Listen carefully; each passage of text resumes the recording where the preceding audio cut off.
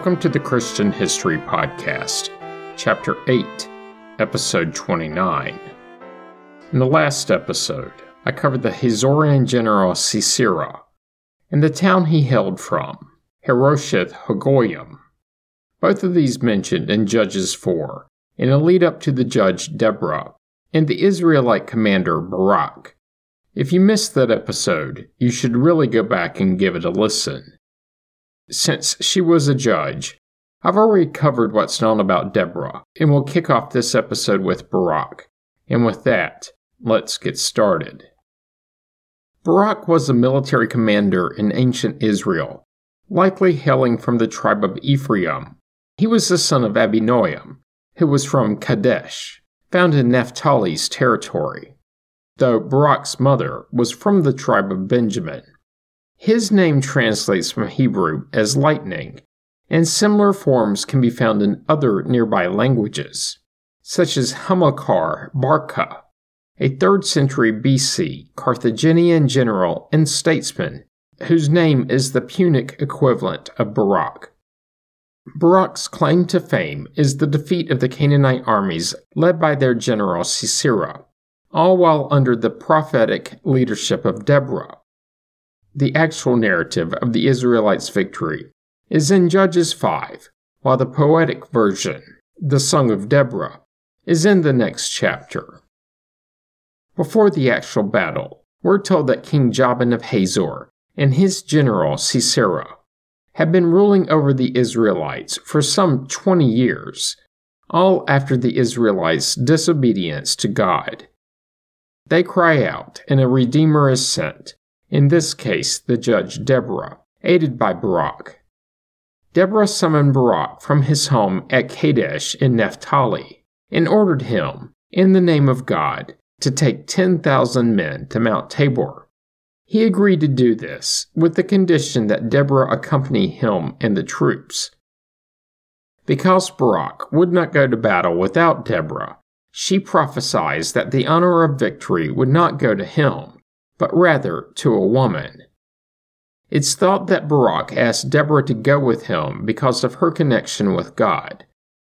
Some biblical scholars see this as Barak being spineless, while others see Barak as making a smart decision, owing to Deborah being seen as a mediator between God and humans, a prophetess.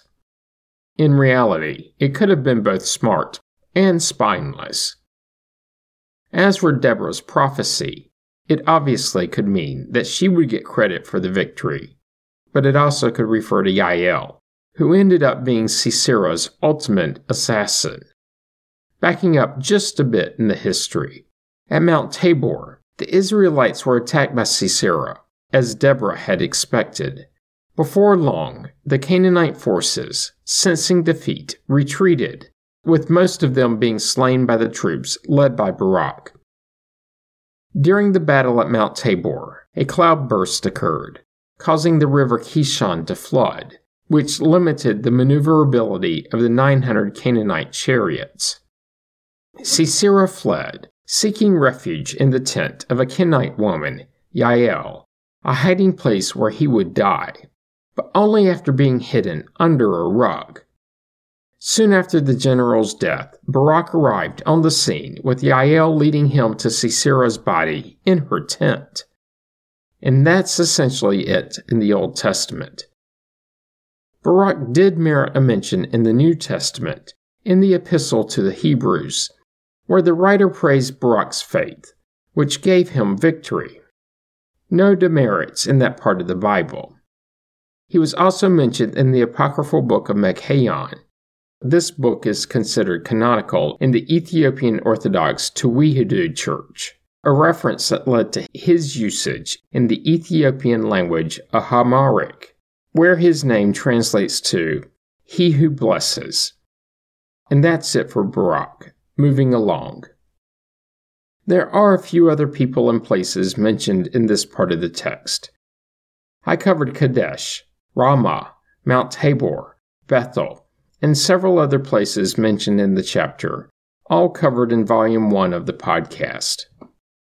As for Deborah's husband, Lapidoth, There's nothing to be found about him in the rest of the text, nor the outside record. Next up is Heber the Kenite and his wife Jael. First Heber, if only because his history is shorter, and he's mentioned first. According to Judges, Heber was a descendant of Reuel the Midianite, the father-in-law of Moses. Heber and his wife Jael relocated away from the other Kenites and literally pitched their tent in the plain of Zaanaim, which is near Kadesh, in the tribal territory of Naphtali. This was likely during the 12th century BC, in the Hula Valley of northern Israel. The reasons for his moving away from his family to this area are not given, and it was quite a move, as the rest of his family lived on the southern side of Judah, quite a distance away. Maybe it was a family feud, maybe they were nomadic, maybe all of this is speculation. What's definite is I'm done covering him and moving on to his more notable wife. Jael was the heroine who finished off King Jabin of Hazor's general Sisera. Because of this, she is frequently credited with delivering the Israelites from their subjugation to that king, usually in parallel with Deborah and Barak. This assassination is said to have occurred in her tent when they were encamped near the great tree in Zaanaim, near Kadesh, with a slightly different spelling of Zaanaim than found before. As for her relationship with Heber, there is the theory, albeit not widely held, that she wasn't actually Heber's wife, and instead the ancient Hebrew recording in Judges may alternately be translated as a woman of the group of the Kenites. And, since they were specifically said to have been living in a tent, it's a safe assumption that at least this branch of the Kenites were nomadic and lived around and among the Israelites. Back in the beginning chapters of Exodus, you will recall that Moses' father-in-law was said to have been a Kenite. It's slightly unclear if this was Jethro himself, and the Kenites may have been part of the Midianite group. All of these smaller groups seem to have intermarried frequently, perhaps another reason why the Israelites were told to avoid intermarriage, especially after the Exodus. Back in Judges, after the Canaanite general Sisera was sent running for his life by the victorious Israelites, he found himself in a Kenite camp. Specifically, Sisera abandoned his war chariot and arrived by foot at the tent of Heber, on the plain of Zaanaim. Heber and his household were apparently at peace with King Jabin of Hazor, Sisera's boss. But it's thought that Jael was sympathetic to the Israelites, maybe due to their 20-year subjugation and oppression.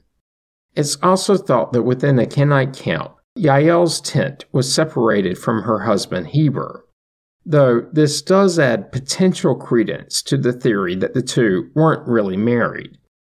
When Sisera arrived at the camp, he found his way to Jael's tent, where he was welcomed with hospitality.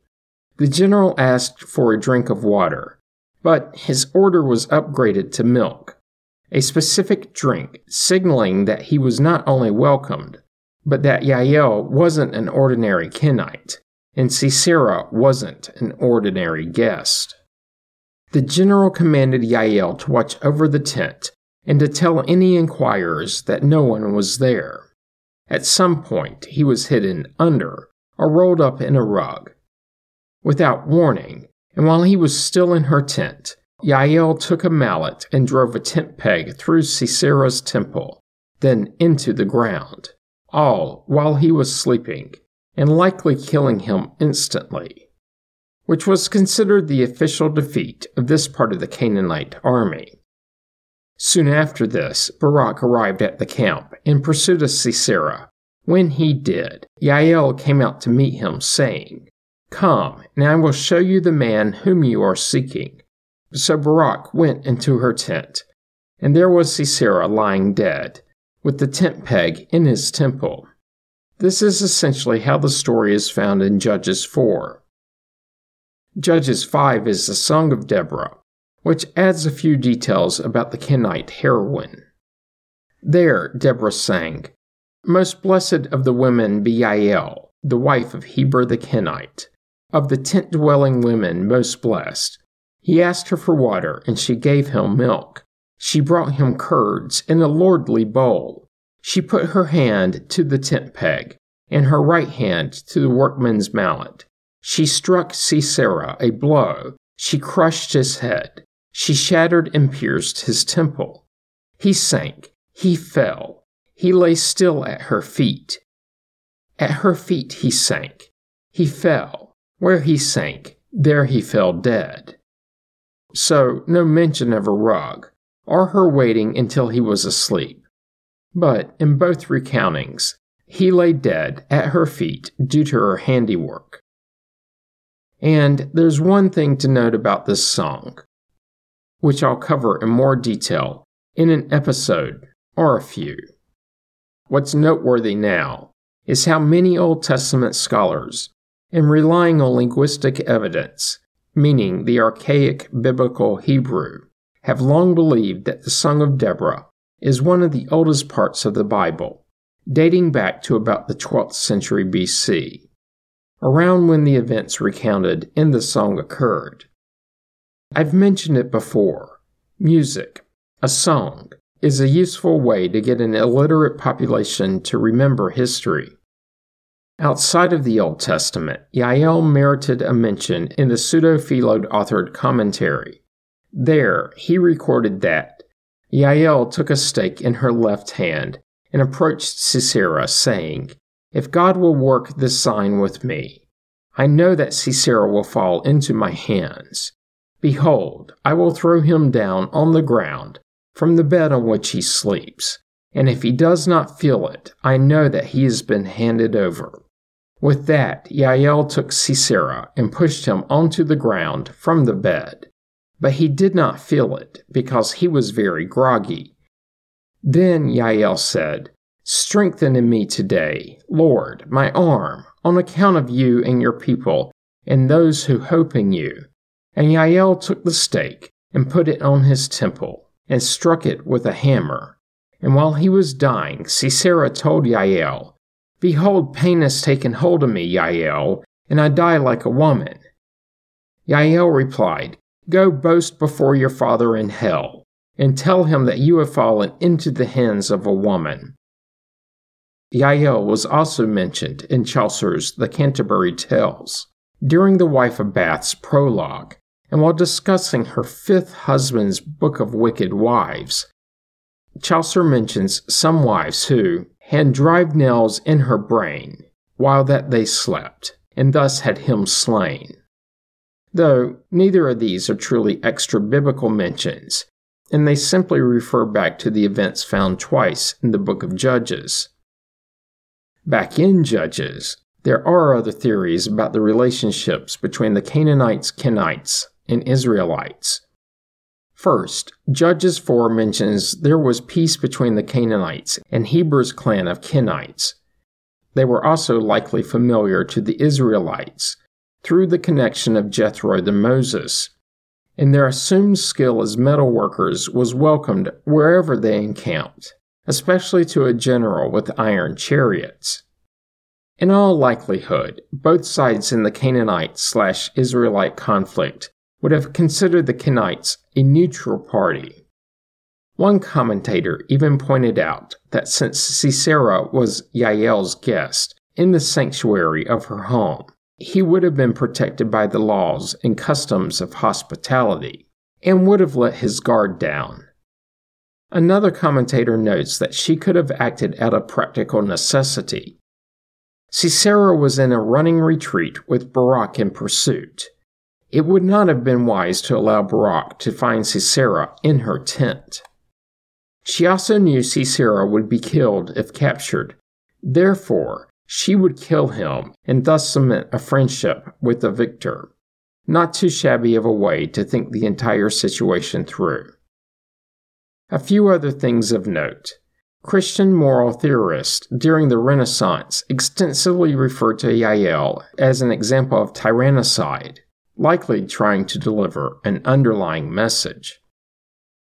In ancient Hebrew, her name translates to ibex, the nimble, sure-footed mountain goat native to that region.